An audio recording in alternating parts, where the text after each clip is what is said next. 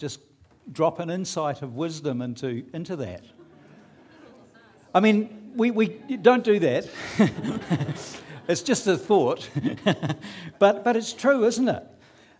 Put another way, have you ever wondered why relationships, even close ones, have their really hard times? Why isn't it straightforward and easy? Have you ever wondered why so many people aren't journeying through life with the friends they had when they were at school? How come so many people have not got those friendships now? They've dropped off. Why is that? Have you let yourself think and wonder, why do marriages fail? Why do so many marriages fail when people are promising everything to one another and they genuinely love one another? How does that happen? Or have you wondered why so many men in their 40s and above haven't got many friends that they could ring in the middle of the night with a problem? I couldn't ring him. No, definitely not. No, I could ring him, but he's away. Why is it that so many men just get down to a really, really tight, small number of people? You know, I met someone recently who was in their 40s, and he said, I've been attending this church, it wasn't here, for 2.5 years. And he said, my wife knows everybody. She comes in and she chats away. And he says, I don't know anyone. He says, I leave after chatting to the same guy or same couple of guys each week, and I don't even know their name.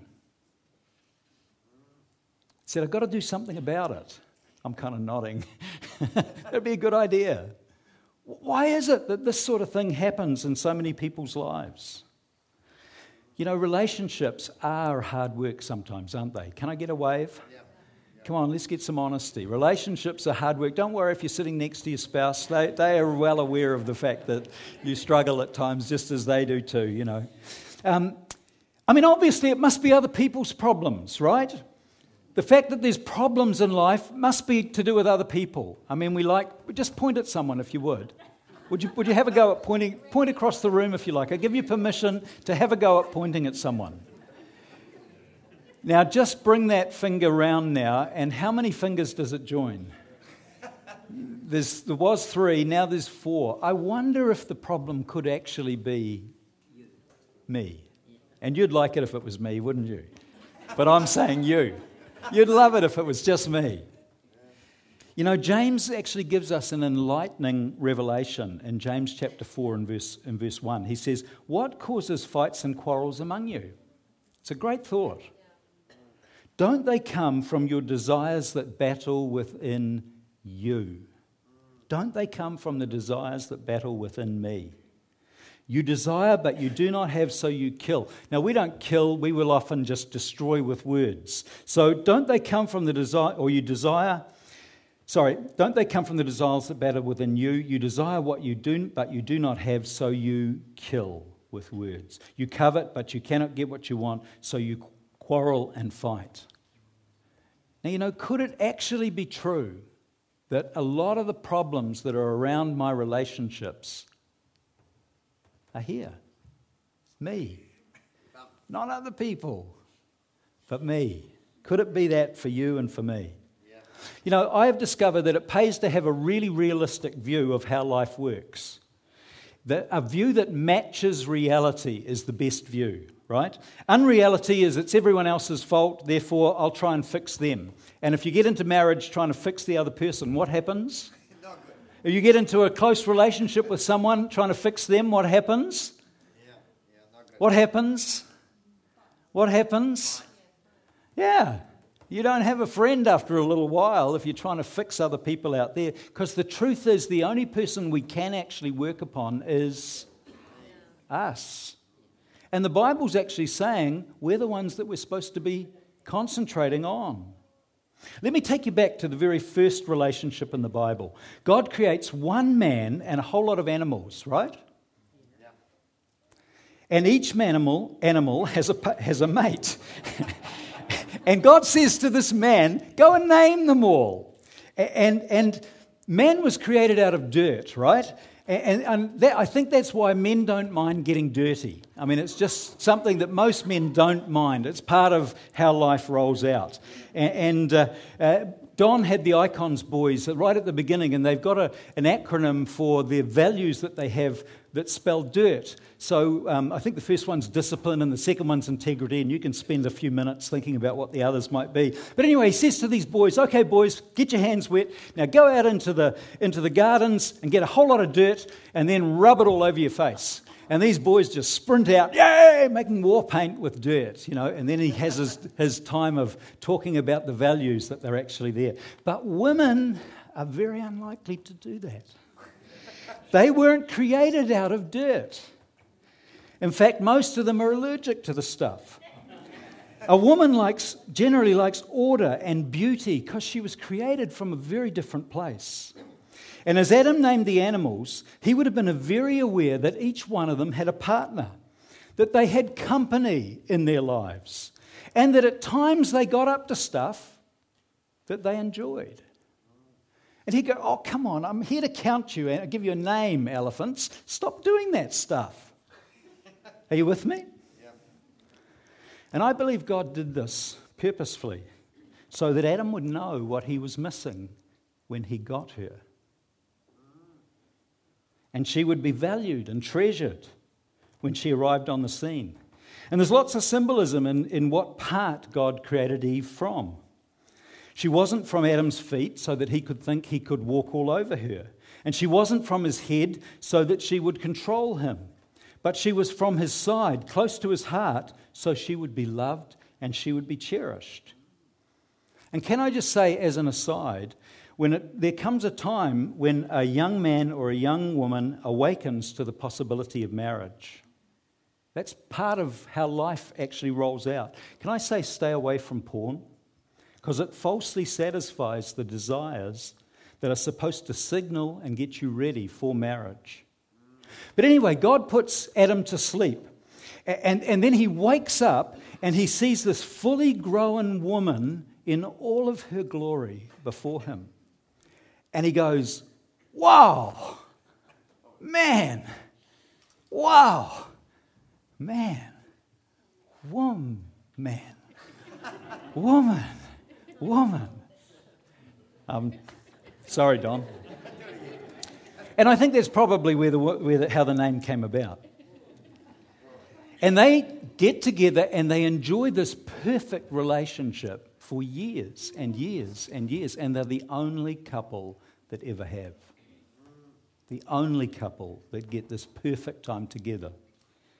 Until suddenly sin enters into things. And that's what I want to pick up in the Bible. Genesis chapter 3, verses 6 to 19. I'm reading from the New Living. The serpent had been talking to the woman, and it says the woman was convinced. She saw that the tree was beautiful and all its fruit looked delicious, and she wanted the wisdom it would give her. So she took some of the fruit and she ate it.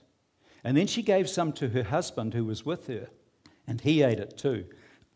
And at that moment their eyes were opened, and they suddenly felt shame at their nakedness. So they sewed fig leaves together to cover themselves. And when the cool evening breezes were blowing, the man and his wife heard the Lord God walking about in the garden. So they hid from the Lord among the trees. And then the Lord God called out to the man and said, "Where are you?" And he replied, "I heard you walking in the garden, so I hid. I was afraid." Would you say that with me? I was afraid because I was naked. "Who told you you were naked?" the Lord God asked. "Have you eaten from the tree whose fruit I commanded you not to eat?" The man replied, "It was the woman you gave me who gave me the fruit, and I ate it."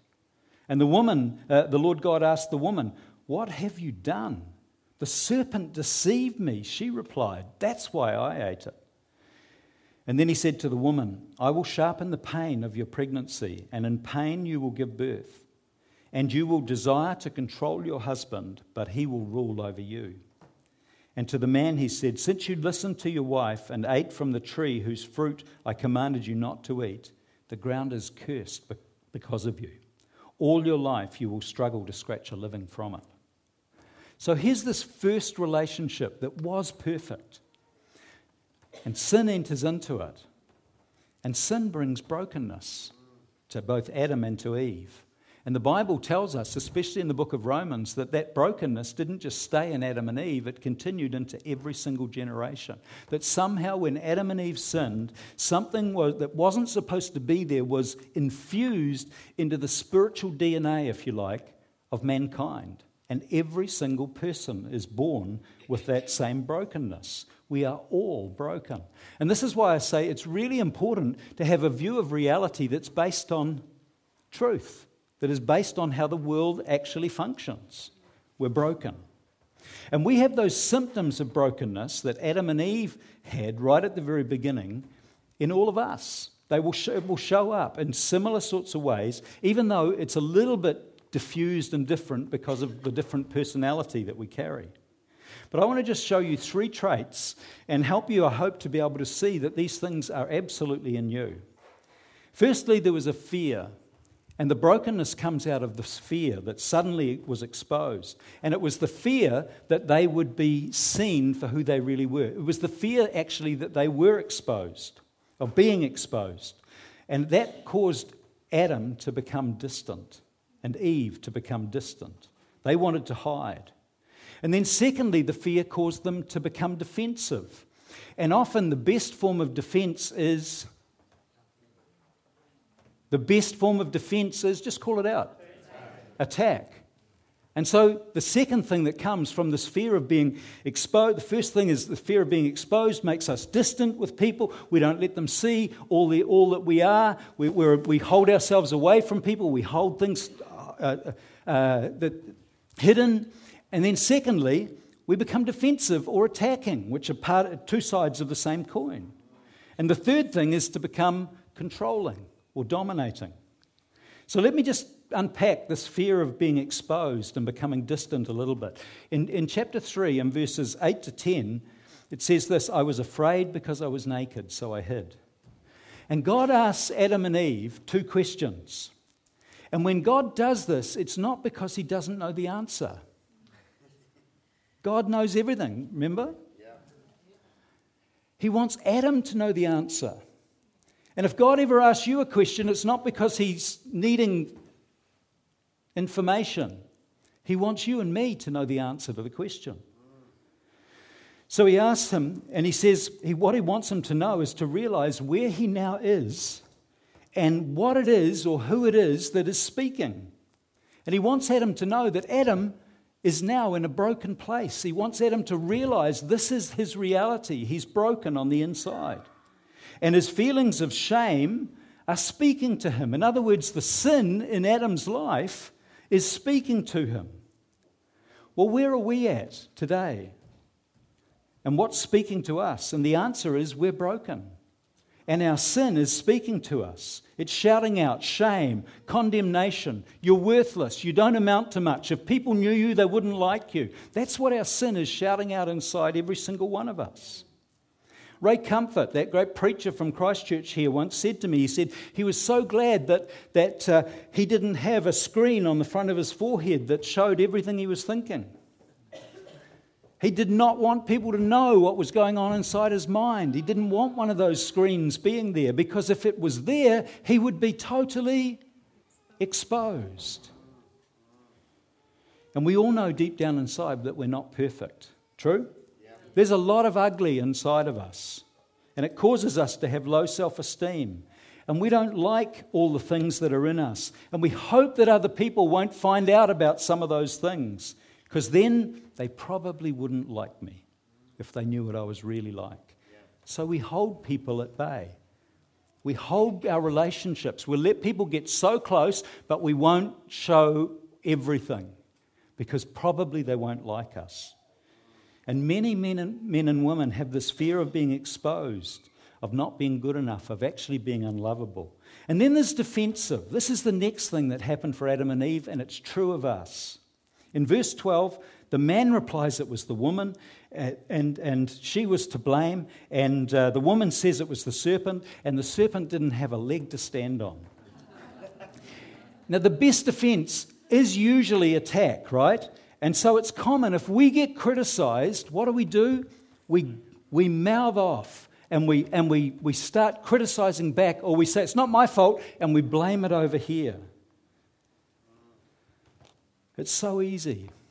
And in our relationships, if someone says something that looks like it's going to expose the stuff inside of us that we don't want anyone to know about, often we will try to deflect or we will go after the person themselves, and hurtful words get spoken.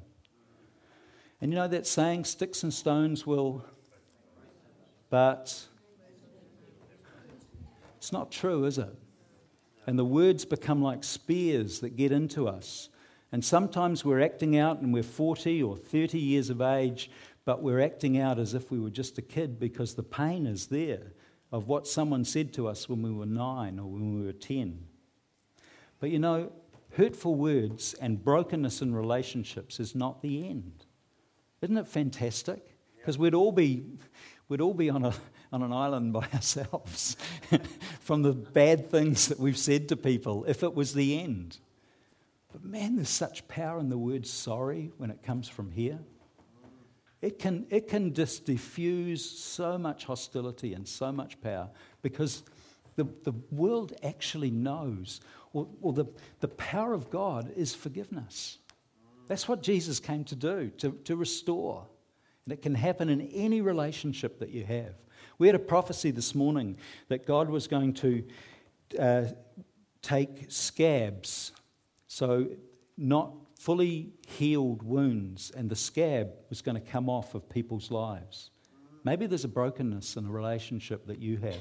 Maybe there's a brokenness that stretches back 5 or 7 or years or is quite recent.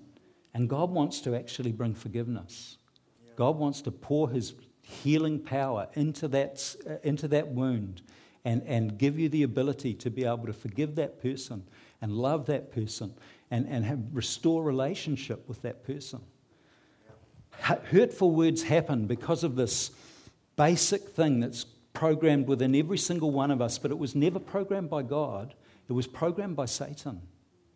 Something happened in Adam and Eve's deliberate sin, which infused something into us that was never supposed to be there.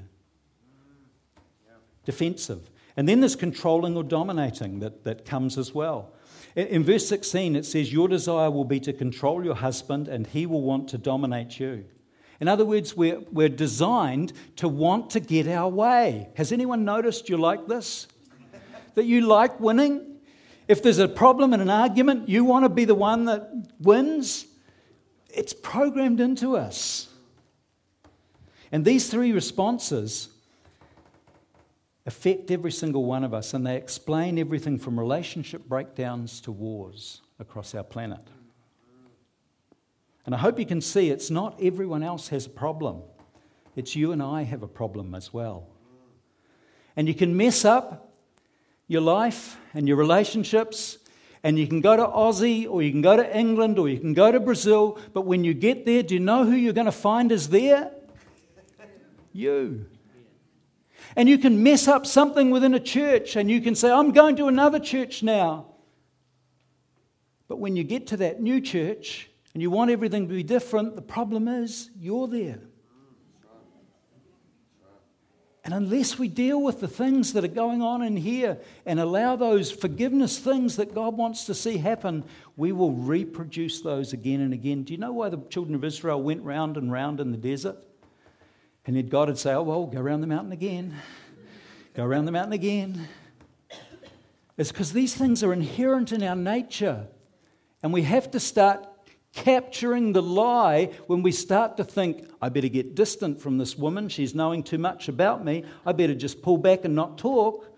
Or I better attack her because she's saying something that I don't like, and I'm going to make it her fault. And when these lies are saying, do this, do this, do this, and we don't even realize it, we've got to capture them and replace them with something else.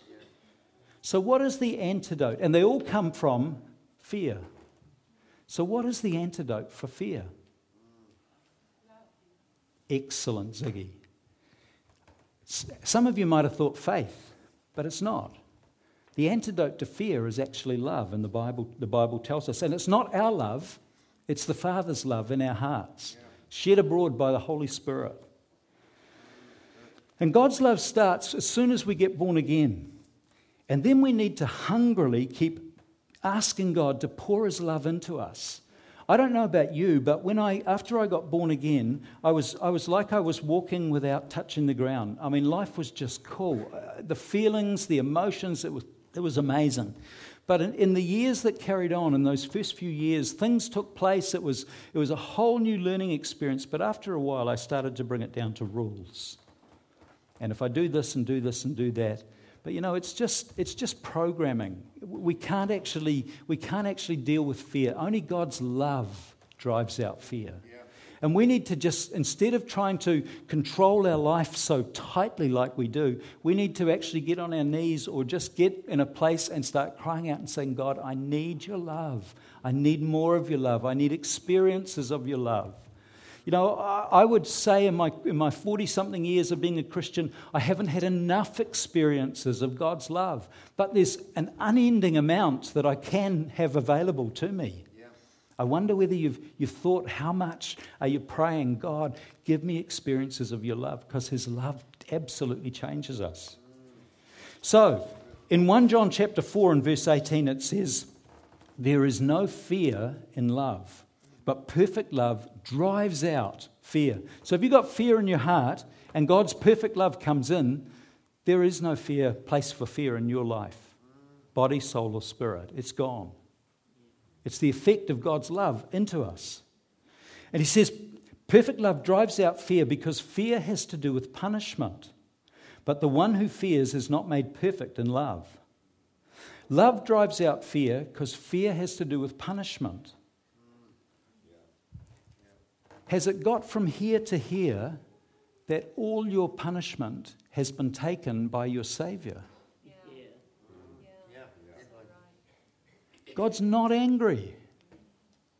And there's no double jeopardy. What do I mean by that?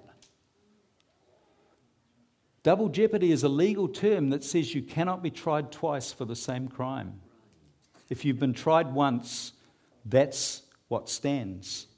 And Jesus Christ has been tried for that sin that worries us so badly. Yeah. There is no double jeopardy that we have to pay for it as well. Yeah. Good. Perfect love drives it out because fear has to do with punishment. There is no punishment over your life or my life.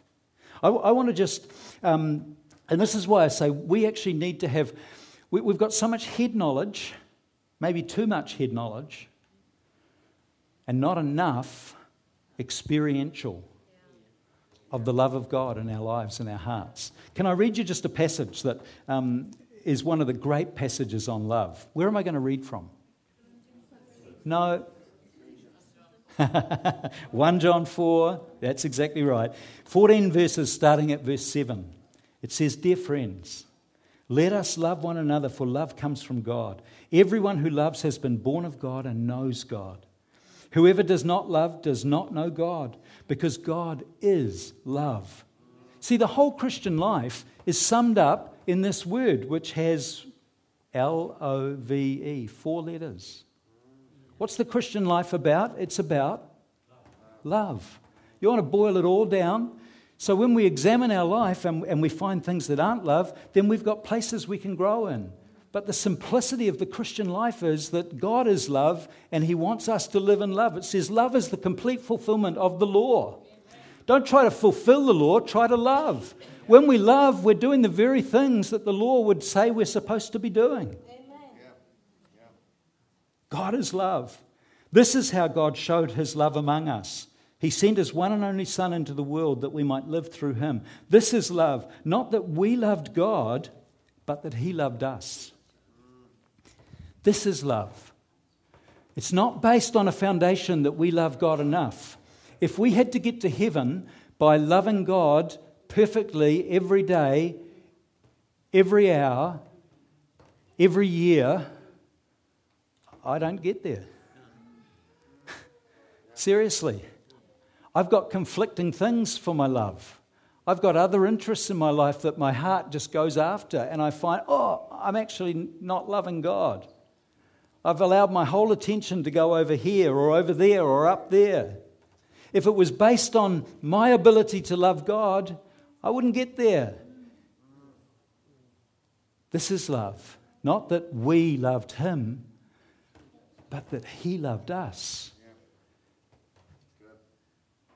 If you will ponder that for a while, it'll flip things in your thinking. It'll turn things that you thought were that way up, this way up. The foundation for the fact that you are safe, that you are saved, that you are going to heaven, that God's blessing will be upon your life is because he loved you. Not that he looked around to see who's loving me. I'll love that person. He's looked at Nikki and thought, oh, Nikki's loving me. I'll love her back. No way. When God first thought about Nikki and loved her, she didn't exist. He just looked into the future and thought, I'll create someone really beautiful with lovely flowing hair and an incredible personality who's really smart. And she'll get into medicine, but she'll go into other things as well. And I've got plans for this one. I'm thinking about her. And she didn't even exist. And then when she did exist, she was born with this dumb thing that made her distant and attacking and defensive and controlling. Nikki, how could you be controlling? You just look so sweet. And God didn't care that she was like that. He just said, I love her. And the basis of her saving and the fact that she is saved is because he loved her first. And when she began to realize how much she loved her, she began to love him back. And we are to grow in that loving back to God, but it's not on the basis that we love him back or we love him. It's on the basis that he loved us first. It's a foundation that can never be taken away. No one's ever going to steal that from God. God's never ever going to lose it. God never ever going to change his mind about how much he loves Nikki. Yeah. And she's perfectly safe in him because he chose her to love. And he created something just unique. Yeah. And now Matt gets to share that. That's cool. This is love. Not that we loved God, but that he loved us, and he sent his Son as an atoning sacrifice for our sins. Dear friends, since God so loved us, we also ought to love one another.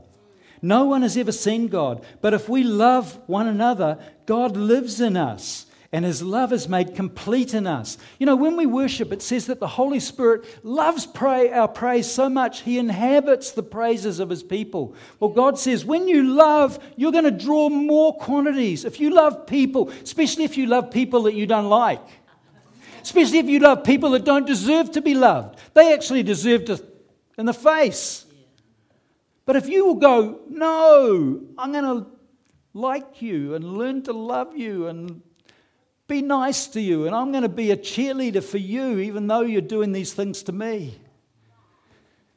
God says that will attract more and more of love into you. This is how we know that we live in him and he in us. He has given us of his Spirit. And we have seen and testified that the Father has sent his Son to be the Saviour of the world. If anyone acknowledges that Jesus is the Son of God, God lives in them and they in God. And so we know and rely on the love God has for us. God is love, and whoever lives in love lives in God and God in them. This is how love is made complete amongst us, so that we will have confidence on the day of judgment. See, love is made complete. In other words, sometimes it's incomplete. In other words, there's more that we can have from God. In this world, we are like Jesus. There is no fear in love, but perfect love, that's God's love, drives out fear, because fear has to do with punishment, and the one who fears is not made perfect in love. We love because he first loved us. That's the same thing said again. Whoever claims to love God yet hates a brother or a sister, oh man, wish I didn't have to read this. Whoever claims to love God yet hates a brother or sister is a liar. Man, that doesn't go well with so many years of my life where I've had about people, especially some of my close friends. We lived in a community for a while where 4 of us got together and we loved each other so much we all bought houses on the same block of land. Well, it wasn't too long before we had expectations for each other, because the problem's out there, of course. It's not here. And so we were busy trying to change each other, and that brings you into, but you can't move because you live next to each other. And then our wives started to, join forces with us, guys. So his wife thought he was right, and my wife thought I was right. And now the wives have got a little bit of between them as well. And whoever claims to love God yet hates a brother or sister is a liar. For whoever doesn't love their brother or sister whom they have seen can't love God whom they haven't seen. See, the love is just kind of really tainted at that point. And I guess everyone else can see it. But we justify ourselves, don't we, when we get in those circumstances and we think we're pretty squeaky clean.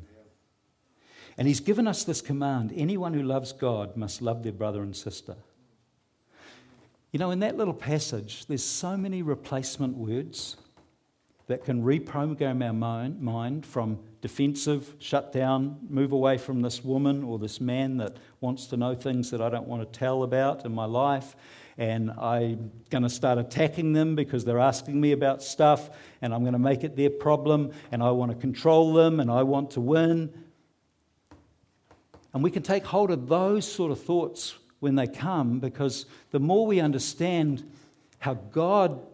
what reality really is in the world, the more we can see when we're being false. Does that make sense? Yeah. And we can capture some of those words, and then we can start putting some of these thoughts in instead. And it's these thoughts that drive out the fear and the control and the attack. And we can actually just love people. And we can be concerned about, how am I doing, rather than worried about how they're doing and controlling them. Because the only person we really can influence is us. I want to just give you 3 simple everydays. Every day. And the best way to reprogram is to say it out loud. Speak it out. Just speak it out. Every day, speak out certain things about what God says about his love. And it starts to create new patterns of thinking in our minds. Because we've got a pattern as attack. If someone says something too close to the bone, attack them. Make it their problem. Don't let it be your problem. So we need a new pattern that when that comes, we can just instantly flick into that new way of thinking.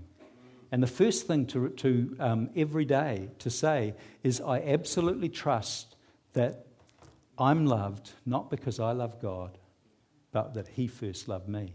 And it can never, ever change, because God will never change his mind. And the second thing that we need to do every day is to remember that you are completely forgiven. We tend to forget this on a minute-by-minute basis. Well, I do. Certainly on an hour-by-hour basis. But verse 10 said, he's the atoning sacrifice for your sins. They are atoned for. And secondly, we need to remember that God loves us so much, He lives inside of our life. He comes inside of us.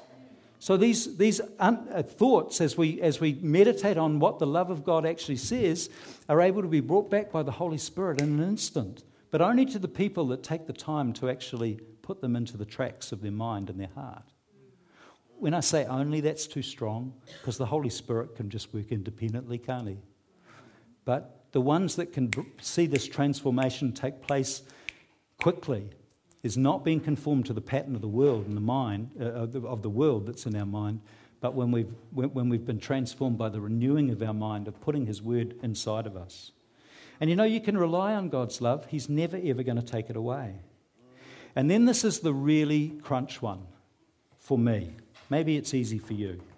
But remember every day to give his love away. Every day to give his love away. And especially to the people that don't deserve it.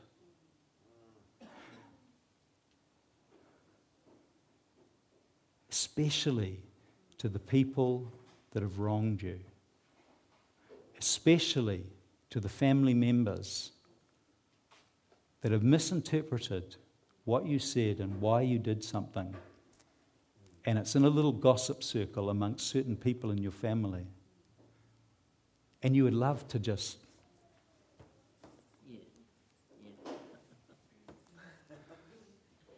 And God says no, especially the people that don't deserve it. And the reason that we can do that is because He just at times comes and asks us, did you deserve my forgiveness? Oh. No, not at all. And that's what gives us the ability to be able to actually forgive people that are hurting us. You know, this week I entered into a meeting amongst pastors where suddenly I was being criticised. And criticised with some energy in the room, actually, by about 5 or 6 different pastors around Christchurch. And what I'd done is I'd done certain things in a way that they didn't want it to be done. They wanted it done their way.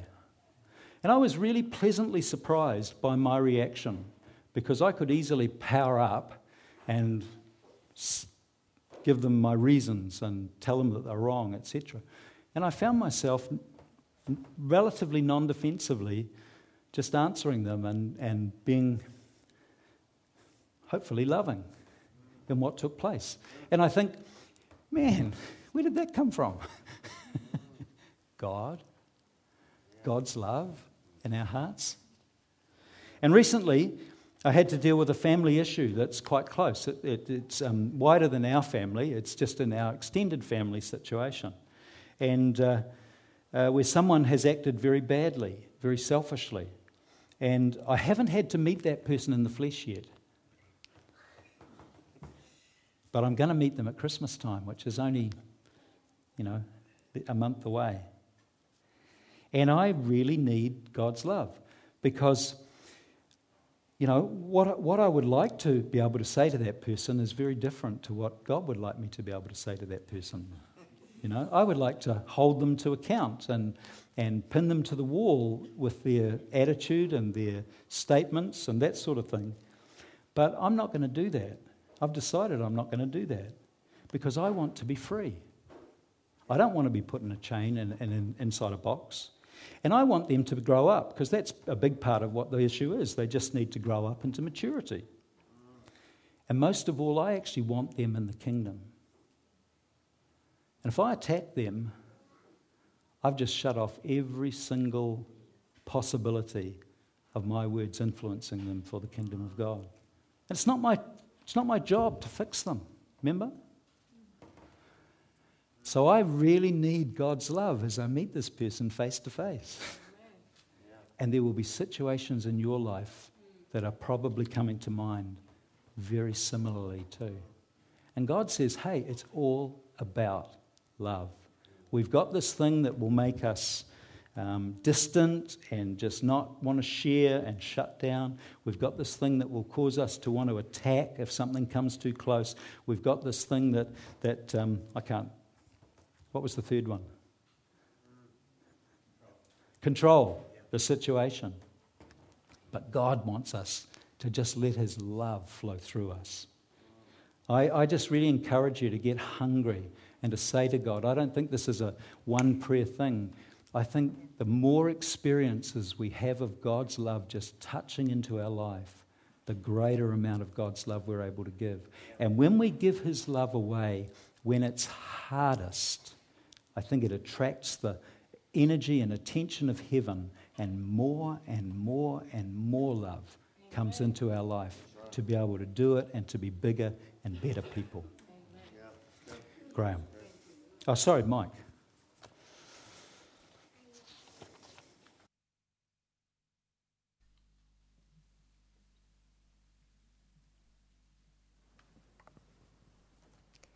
We just want to give you some space to kind of ponder with the Holy Spirit what John has been saying.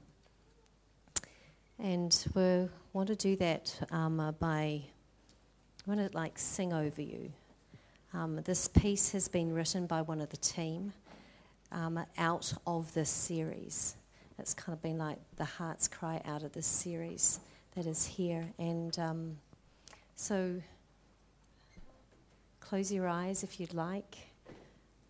Just keep that connection going with God, that He started that conversation that He's been having with you, and have some good dialogue with Him.